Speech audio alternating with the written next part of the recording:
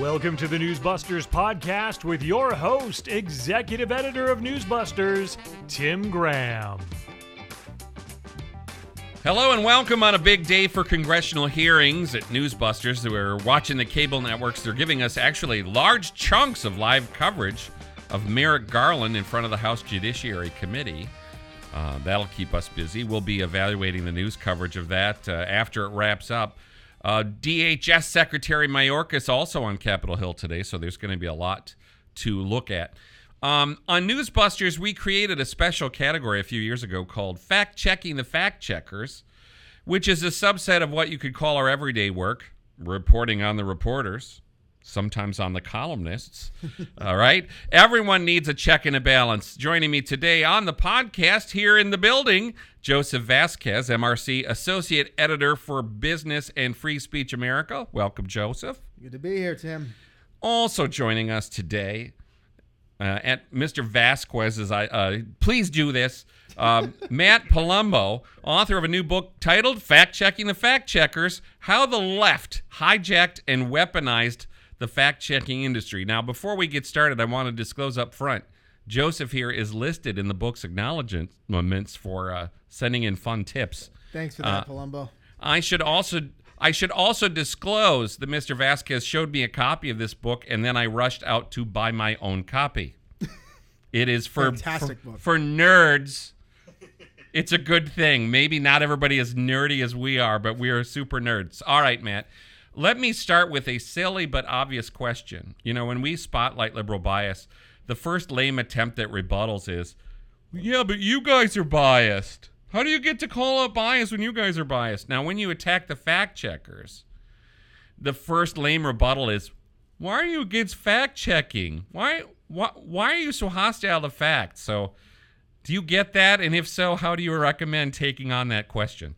Well, thanks for having me on. And, you know, the thing about words in politics is they don't really mean what words mean. So the word fact checker means opinion checker or sort of gatekeeper.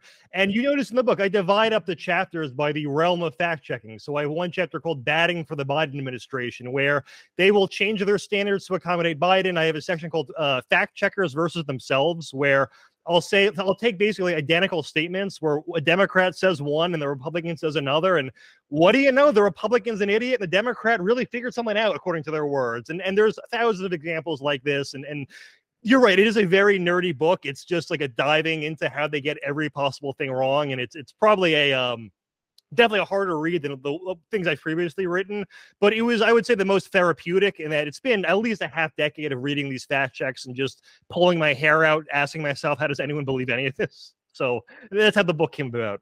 And I think that obviously the Republican half of the electorate is onto this, right? I mean, Rasmussen did a poll in 2016 and found that people weren't really trusting the fact checkers in the 2016 campaign, let alone now. Well, I call them fact butchers. Yeah. Glenn Kessler. But, you know, but you point out so many examples, Matt, of, you know, how many times that the so-called fact checkers end up bungling the facts. And sometimes it would be caught disagreeing with themselves, you know, just give them enough time. And next thing you know, they contradict themselves, you know. So we already know that they can't be trustworthy. You laid out that case pretty well. But now we have this issue of big tech weaponizing fact checkers to censor conservative voices on social media. So now there's power, real power behind these fact checkers. So you encompass this in your book, but explain to our listeners the dangers of big tech's incestuous relationship with these fact checkers, and where do you see this going? How dangerous is this apparatus? Well, this is the why it matters section, because you could ask even non-political things like, okay, a fact checker, like they fact check everything from Bigfoot sightings to, you know, political claims. What's the harm in that? And the reason is, as I said, yes, when they fact check like a Bigfoot sighting, they're good at that. But when it comes to the nuanced political differences, this is where all the biases really show up. And like you could take a statement like the wage gap and say, you know, is it true that women make 80 cents on a woman's dollar? And your political bias can determine the answer. As we know, well, the implication is it's for the same work. Well, obviously the answer then is no. But is it literally true? Well, then yes. So they're going to say yes, but not give the explanation. So the reason this ties into social media is Facebook, formerly Twitter, they, at least ahead of the 2016 election and then 2020, would partner with fact-checking organizations. And that gives them this status of final arbiter of truth.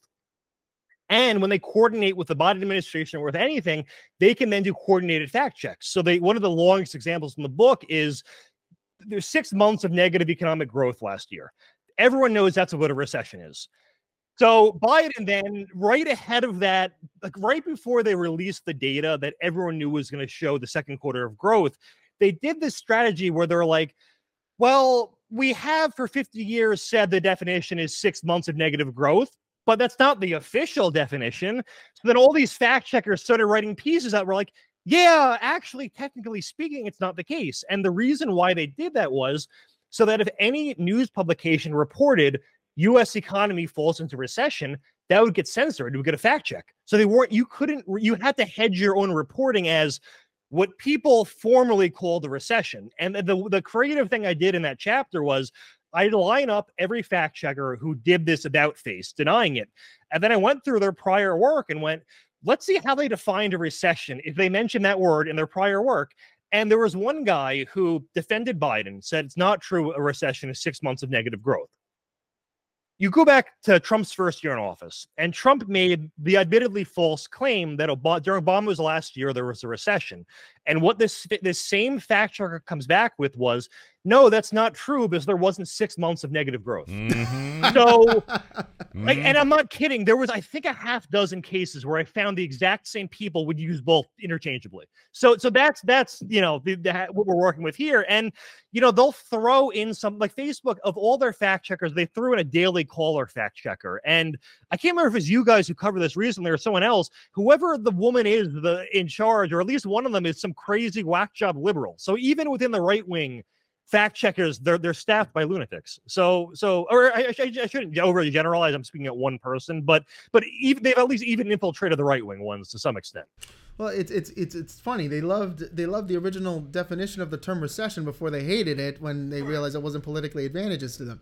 Really, it really boggled the mind, because I was looking at that, and I mean, I understood what the definition of a recession was. I thought it was common knowledge, but then all of a sudden I'm hearing, no, it's this cabal of economic savants and some godforsaken room. And it is technically true that, yes, the NBER is the end all, but I looked through the history, and I think it was every case except one where there's 2 quarters of negative economic growth, they declared a recession. So, and I can't remember the exact reason for it was, but there was an anomaly for the reason why. So their best case scenario is a recession gets declared a year or two later, by which point it's over, so no one cares, which I assume is what they were trying to get at. Yeah, it's retrospective. I mean, yeah, and there actually are a number of central banks that use the 2 quarters, the 6 month definition. So it is outside of our country is used as an official definition in some countries as well. Well, which is worth pointing out. I think policy issues are one of those areas where there's so much elasticity in how they define their terms.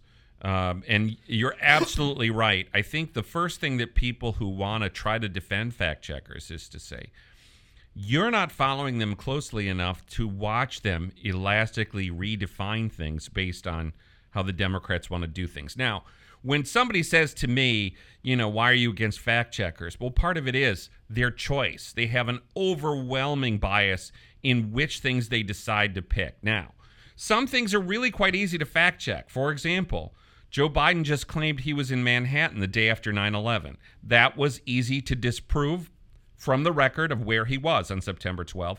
And most of the fact checkers did get to that. But I don't know if you've seen this yet today, Matt, but PolitiFact just did this again, where President Biden claims he taught classes at the University of Pennsylvania, and which is false. And once again, as they did last year, PolitiFact tries to say consistently, no, that's half true. I mean, so they throw in a fact check of Biden here and there, but there's this one phenomenon I noted in the book where they will do repeat fact checks of right-wing claims, but not left-wing. So if Trump said something that's not true, and then Jim Jordan repeated it, then Devin Nunes repeated it, theoretically, they might write 3 separate fact checks. If Biden tells a lie, but then he repeats it 1,000 times, Harris repeats it, it gets checked once. And there was actually, in the book, I proved they did it, but someone emailed them and said, like, hey, why don't you fact check this Kamala Harris claim? And their excuse at the time was, well, someone else said it, so it would be redundant. And then I think they wrote back, like, well, why did you fact check Michelle Bachmann 60 times, considering she's like just stuff like that, where they'll fact check people who are in the present scene irrelevant, but then ignore. Like there was, I think, a 6-month period I had where they didn't fact check Kamala Harris once. Yeah. So they'll throw one in there so they can claim they did it, but it's almost entirely, and as you stated, they will they want to give the impression that Republicans are more dishonest, so they will fact check claims from Republicans that maybe sound more likely to be false, or they'll just torture the data to make it false. Yeah, go ahead. So you have Glenn Kessler, who had that concept of the bottomless Pinocchio, which he coined for Trump. But what you're saying is, yes, Biden has a series of these now, these bottomless Pinocchios. He's not calling that anymore. And the other reason why he's not doing that is, let's both remember that they counted so-called false and misleading statements under Trump. They had a database. They got to 20,000. And yeah, under Biden, they're like, no, we're not going to count. Yeah. After 100 days, they stopped the Biden one. And if someone did a sample of the Washington Post list, and there are, again, repeats, but then there are also inside jokes that all of us would get. And there was one, I think it was in that list, and you'll remember it because it was funny. It was during Trump's fast food NBA summit during the government shutdown, where he had McDonald's cater, and he made a remark that if you stacked up all the hamburgers, they would reach a mile high. And they did the math, and it turns out they wouldn't have really stacked a mile high. Stacking so that made the cut. At 2 inches, supposedly, it will not reach a mile high. Yeah, it wouldn't have done it. I kid you not. As soon as I read that, I threw my head back and I was dying, bro. I mean, that's what we're dealing with. Okay, yeah, this is the IQ that we're dealing with in the fact checker sphere. But that's what boggles my mind. They're literally trying to make 1984 a reality, and I don't mean to make that as say that as a cliche, but it's really true. Like, do they really believe themselves to be impartial? I mean, it feels as if they're assigned the conclusion, because there's just so many fact checks where you read Associated Press, PolitiFact, Snopes, and it looks like they all copied and pasted the same article and then rearranged 3 things. And I don't mean that literally, but it's as if they're all using the same source material. And and we know that, I don't want to get conspiratorial, but we know talking points go out, and we see it every day on Twitter where I'm going, why does Biden and this famous soccer player have the same ideology, the same opinion 5 minutes apart on this random obscure issue? And a lot of the people even some of, I'm just thinking of random examples, even David Hogg or some of those people, they license out their Twitter feeds to Democratic PR firms, and not their entire feed, but a few posts a day. And a lot of these famous people, and it's not just him, it's athletes, it's celebrities, etc., will let Democrats post through their feed. So I wouldn't be surprised if there's similar coordination with fact checkers where they all kind of know each other, and it's hey, here's the claim we need to address. Here's our key points. I would assume that's happening. I think it's obvious that they do look at each other and say, well, can we do that Biden wasn't in New York on September 12, 2001? Well, the other guys did it. I mean, let's face it, newsbusters will do that and say, are we going to miss this article that everybody else is doing? We want to do that too. So, but yeah, I think it is a very fun question if the Biden people are sending this stuff out and saying, you guys should really fact check this. It does look like it. We had that court case recently where it turned out they were trying to pressure social media to censor, and at least it's a temporary hold on it. But yeah, we know what's happening. And then the Ministry of Truth, the Disinformation Governance Board. I mean, Gino Jankowicz previously worked with, what was it, the Integrity Initiative, which was one of these sort of CIA-esque intel groups that would do dossiers on people and try to destroy the credibility. But it's the same thing. It was just a state version of fact checking, and it's a brave new world for sure. That speaks to the point, that answers directly my question about the dangers, the fact that government is now getting involved in this business as well, pretty much acting like it has a monopoly on facts, a monopoly on the truth. And now they're penalizing people for having opinions that counter the government narrative, which is just scary.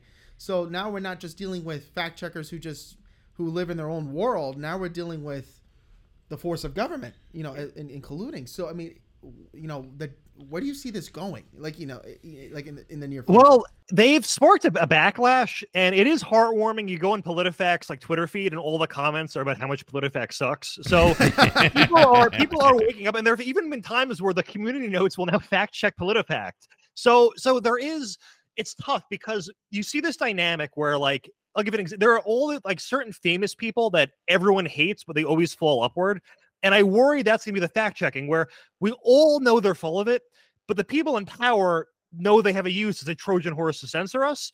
So like Nina Jankowicz has no credibility, but is getting promoted to all these positions after leaving government. And I'm wondering if it's going to be the same with fact checking where we don't take them seriously, but as long as Biden does, as long as the people that control the so-called swamp take them seriously, they're still going to censor us. And no one's going to believe it, but it's still going to impact us. And you know, if you manage, I've managed famous people's Facebook pages. And when you get a fact check on your page, it's like at least a month where your traffic is throttled pretty significantly. It's been like as much as 50 to 90%, depending on how often you get fact checked. And again, to your point of do they believe it? I've sent some well worded emails, and they usually remove them if you in any way hint at a legal threat. Just as I don't think this would, I'm not going to get into specifics, but I know Candace Owens has sued them before. And they reverse them immediately. So they won't even they won't defend their claims in court if it's even hinted at or threatened, which goes to prove like if you have faith in yourself, you'd think they'd pony up the money to fight the lawsuit and show no, we are legitimate, but obviously not. Now there's a policy question that we just got on Sunday. Kristen Welker interviewed Trump on Meet the Press, and I was almost disappointed they didn't air the part, according to the transcript, where she insisted to Trump that there was quote unquote no evidence of Joe Biden's involvement in Hunter's influence peddling schemes. What, sadly, craziness, what did appear on TV was this classic emotional rant, that Trump can't say Democrats favor abortion until childbirth and sometimes afterwards. It's really one of the things I enjoy most when Trump says it because they're going to overreact. And she literally said, that's not in anyone's platform. Well, first of all, it is. And okay, they always come back with, they don't deny that it happens. They say, oh, it's only 10,000 cases a year. And I'm like, well, only 10,000 dead. What's the big deal? You want to restrict 300 million private firearms based on usually a dozen school shooting deaths in a year. So a figure that's almost 1,000 times higher, I feel like is relevant here. And the first part with Biden's corruption, I mean, the biggest evidence is the shift in the narrative from, no, he knew nothing to, okay, he might have been aware of it. Okay, yes, he was in the business dealings, but it was to discuss the weather / and/or the love for his son. Yeah, well, that alone is the proof. He's moving the goalposts. Well, and they're not going back to the central issue here, which was in 2020, where they throttled the New York Post for 17 days. They couldn't post on their Twitter account. And what Biden was saying at that time was, and he said it repeatedly, talk about a bottomless Pinocchio, I never discussed business with my son. And what the laptop obviously shows, and now the listeners are going, yeah, you say this all the time, Tim. The laptop obviously shows he was talking to Hunter about, well, let's meet here. We'll go to Cafe Milano and people can take pictures with me. It's obvious that there's proof there that he was involved. Yeah, so now they're trying to say, yeah, they're going to move the goalposts along with Biden and say, well, he's not in business with Hunter. Well, what he said was he never discussed it. They're not even holding him accountable for saying that. Yeah, the end goal is, the way this is going to end up is a year from now, it's going to change to, okay, listen, he did it and we all know about it, but so-and-so Republican did worse. That's going to have how they spin it, and that's how it's going to end up, and we were right all along, of course. And but again, with the whole censorship of the Post, I mean, that goes to show that the truth is more or less irrelevant. We had, 50 Intel chiefs signed a letter saying it was Russian disinfo, and oh yeah, turns out the source was, dude, trust me. And now the Department of Homeland Security is bringing these guys back in. Mm-hmm. Clapper and Brennan. I mean, yeah, it's shameless. It's a new DGB, pretty much. And it really goes to show. And this actually, do I dare bring his name up? The behemoth, liberal big money donor behind all of this. Well, I was gonna do it because I was gonna mess with you, Matt, because an Amazon.com reviewer of your book complains. Yeah. Palumbo calls the statement in an ad, George Soros does not pay protesters, false. Oh, God, I hate this person. Sorry to interrupt. Go ahead. I hate them. Go ahead. He points out that Soros does fund the organization to which they belong. There's no statement by Palumbo that Soros pays people to protest. Okay, first of all, I'll address it. Okay, the what I was pointing out in the book was they will take they will fact check adjacent claims to debunk an overall truth. So there is a group called Black Lives Matter, but there are all these splinter groups that are effectively Black Lives Matter. They might call themselves Movement for Black Lives, Liberation and whatever, but they're effectively BLM. The ideology is the same. They burn down cities. And what do you know? Soros has funded millions of dollars to these groups. So Candace Owens claimed that Soros funded Black Lives Matter to the tune of $30 million. And PolitiFact said it wasn't true. And my point was the overall claim actually is true. What they should say is it's half true to mostly true. It's a group with the same ideology. So that was my point. And this reviewer's point was Palumbo didn't prove they funded Black Lives Matter. Well, my point was I know they didn't. They funded a splinter group, so it would be misleading to say he has no involvement.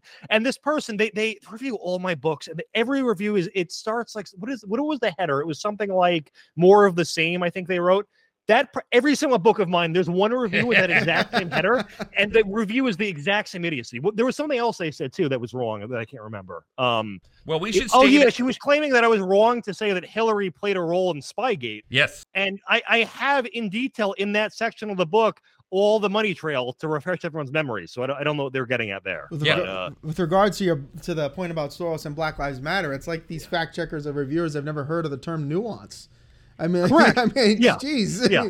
I mean, you can't read between the lines. It's just like the burger thing, you know. Like, it's like when you see those protesters and they all have the signs that look like they're made by the same person. And it's like PSL dot whatever.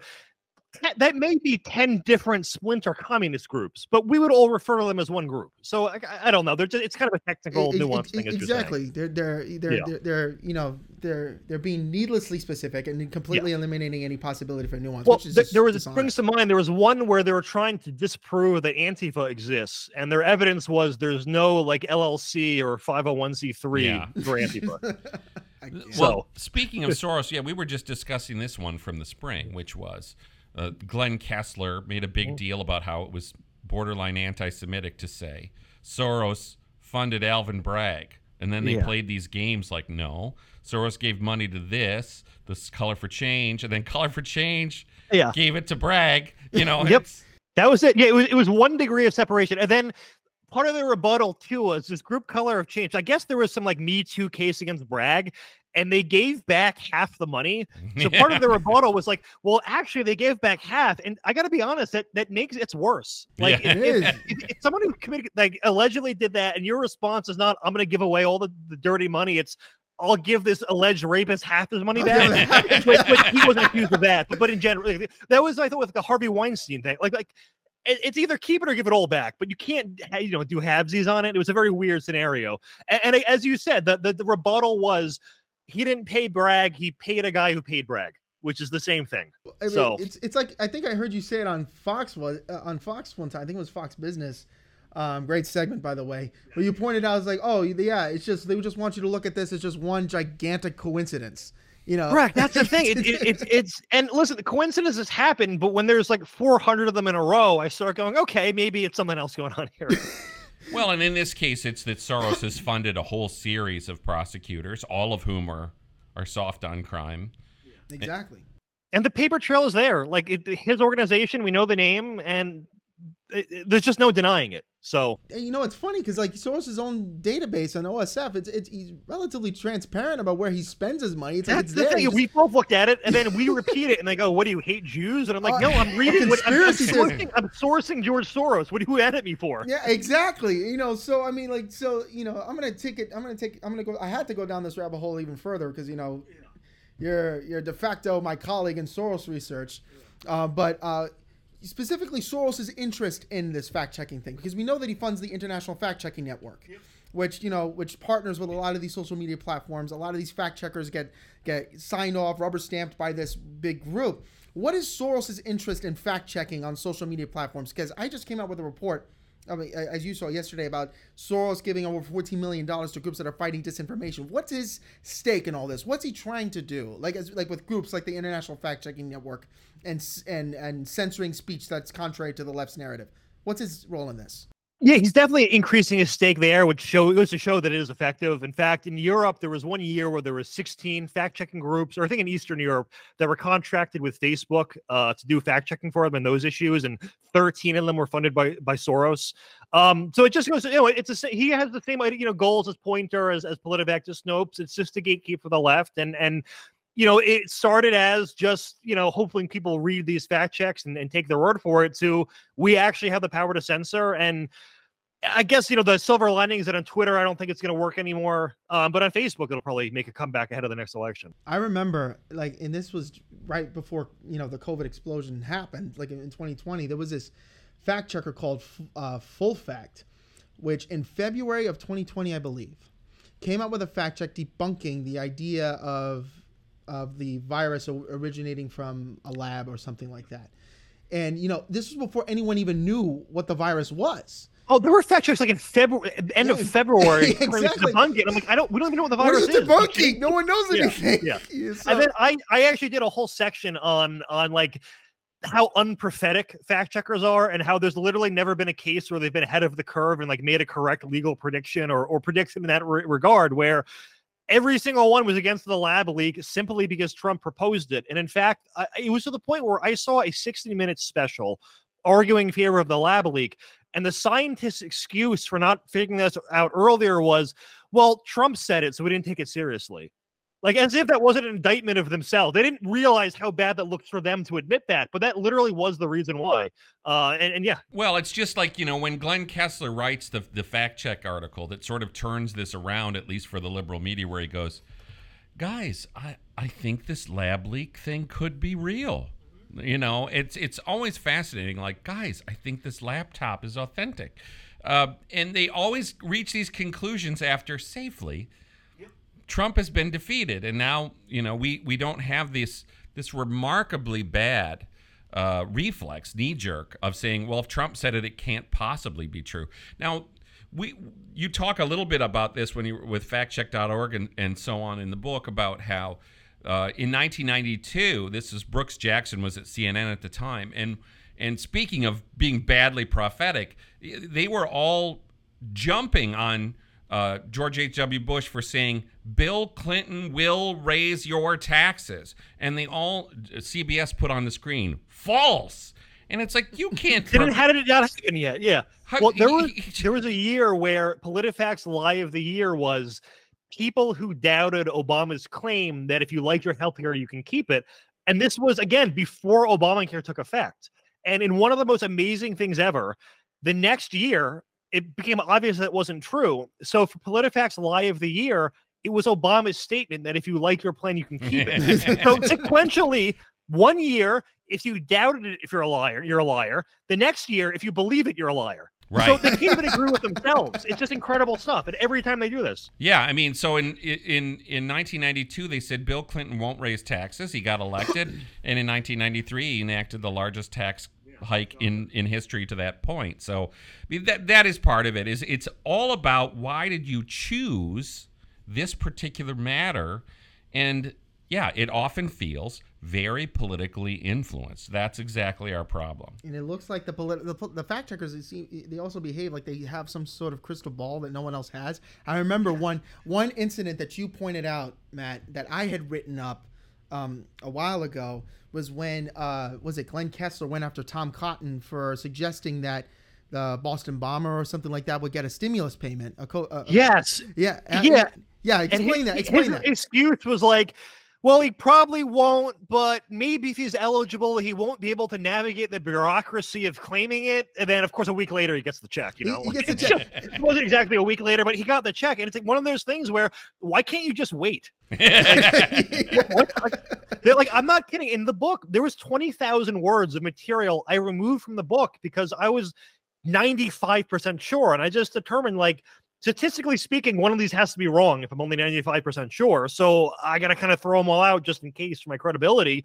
And I just assume that people forget or something. I don't know what their strategy is. I mean, it's like, it goes to that whole pre-bunking phenomenon or whatever. Like, it's like before anything even happens, before even they immediately get out in front of the narrative, whether it be on COVID, whether it be on the Boston bomber getting a stimulus payment, I mean, or what have you. I mean, it just goes to show how brazen how brazen they are. And your book is just a phenomenal expose into just the farce that is this fact-checking industry. All right, so let's wrap with this big question, and you can jump in too, Joseph.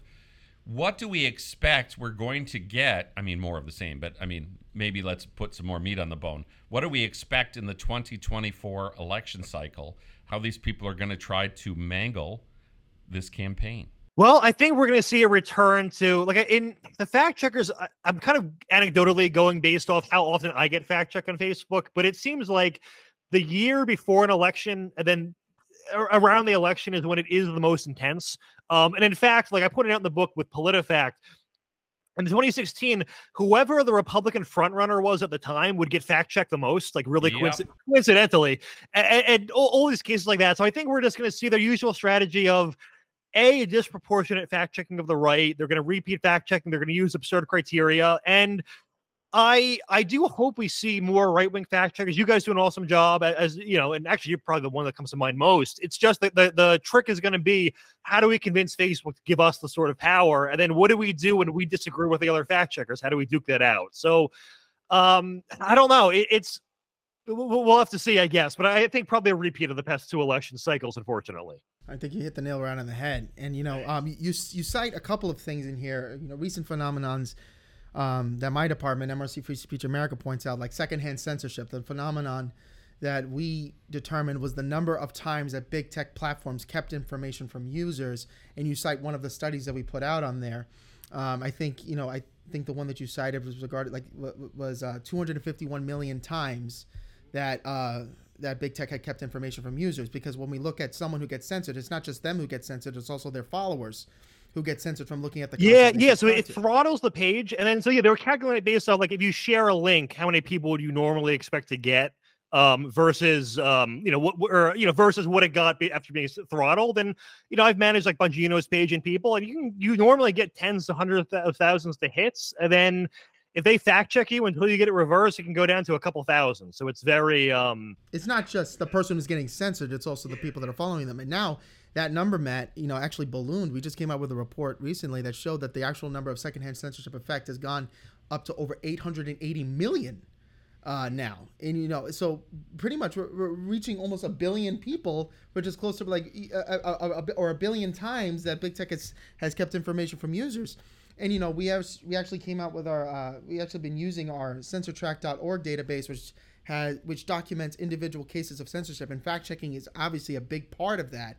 And now we're almost at 6,000 cases of our staff just documenting this phenomenon. And now when we take all of this and put it into one big ball, and now with the explosion of artificial intelligence that these big tech platforms are now using, whether it be Google, whether it be Meta, I mean, where do you see this going? Like, now with this artificial intelligence technology taking root, what do you see? It's tough. It's in its infancy, where ChatGPT will be very, very silly. But I do fear it will evolve to the point where it will kill us. So it's definitely a balancing act there. There actually is, and I have in the book, they do want to sort of do AI fact checking, where they want to like pair fact checks to post automatically. And I had a number of examples where that fails miserably. So yeah, that's kind of a scary thought too. So we had this thing going around yesterday with the Mid-Journey AI that we have fun playing around with, and somebody here, I don't know if it was Mr. Olahan, but they were putting in countries. So you put in the word Russia and you want a picture, and it's this dark and gloomy picture, and then you put in, like, I don't know what the other example was. Venezuela's it was Mexico. Like Mexico was all happy and colorful. Yeah, they also did. We also did one of North Korea, and it looked like a paradise. Like, yeah. And then when they did the United States, like an image of the United States, it was America burning, or something like that. It was weird. Just like, okay, and these are unbiased prompts that we use. Yeah, you put the country all the people who run them, you just look at their appearance and you're like, you look like a Discord moderator. Like, they're all like the blue-haired people. So yeah, of course it's that way. Yes. Yeah. And it's terrifying, just like when you think, I mean, Google is case in point, that they came up with their AI chatbot Bard, and we know, like, we at the Media Research Center, we've documented how they've suppressed campaign websites of Republican candidates in hotly contested Senate races. I think it was in the 2022 midterms. And now with the explosion of its own AI technology, it controls over 90% of the search engine market. So these big tech behemoths are realizing, hey, there's something to be gained by using these kind of artificial technology. Yeah, like you pointed out, it's in its infancy, but my gosh, I mean, it's 20 years from now it's gonna be scary. So, yeah. All I know is that I was going to throw this funny question at you. How many fact checks on PolitiFact of George Soros? So I if you search his name in the search bar, I mean, technically zero, in that they never fact check. It's if there's anything about Soros that's negative, it's from the perspective of like, oh, these right-wing lunatics said this. It's never like, something that they can actually validate. So yeah, they play the role of gatekeeper. And as I pointed out in the book, they finance the Poynter Institute, which finances the International Fact-Checking Network and PolitiFact and all those groups. So yeah, we don't fact check our donors, right? We don't fact check our donors. We don't fact check the people who pay our salaries. So, yeah, I did this the other day. I went back and looked at the Trump one, and Trump now has his pants on fire count is 180, and Biden's pants on fire count is 7. He only has 1 pants on fire as president of the United States, so that to me, this is the great thing about PolitiFact is you can actually go and look at their numbers and break them down and say, see, I mean, by their own count, you can see how dramatically biased they are. Matt Palumbo is the author of Fact-Checking the Fact Checkers, which what we've been discussing, but also the author of The Man Behind the Curtain, Inside the Secret Network of George Soros. As Joey said, Joey's our expert here at the Media Research Center on all things Soros. So Matt and Joseph have that in common. Matt also wrote Dumb and Dumber, How Cuomo and de Blasio Ruined New York. The media thinks that's false because they love New York. There's never anything wrong with New York. And Debunk This, Shattering Liberal Lies, and Spygate. That's quite a pile of books here, Matt. I think I'm done. Yeah, you publish enough to trigger the left for at least around 10 years. For the next century. So I'm good. Well, we appreciate your time, and it's fun to discuss this nerdy subject together. Awesome. Awesome. Thank you so much, guys. No, it's been a pleasure. Thank you. So if you want to come to see what we're doing on fact checking or George Soros, you come to Newsbusters once, twice, 24 times a day. Thanks for listening.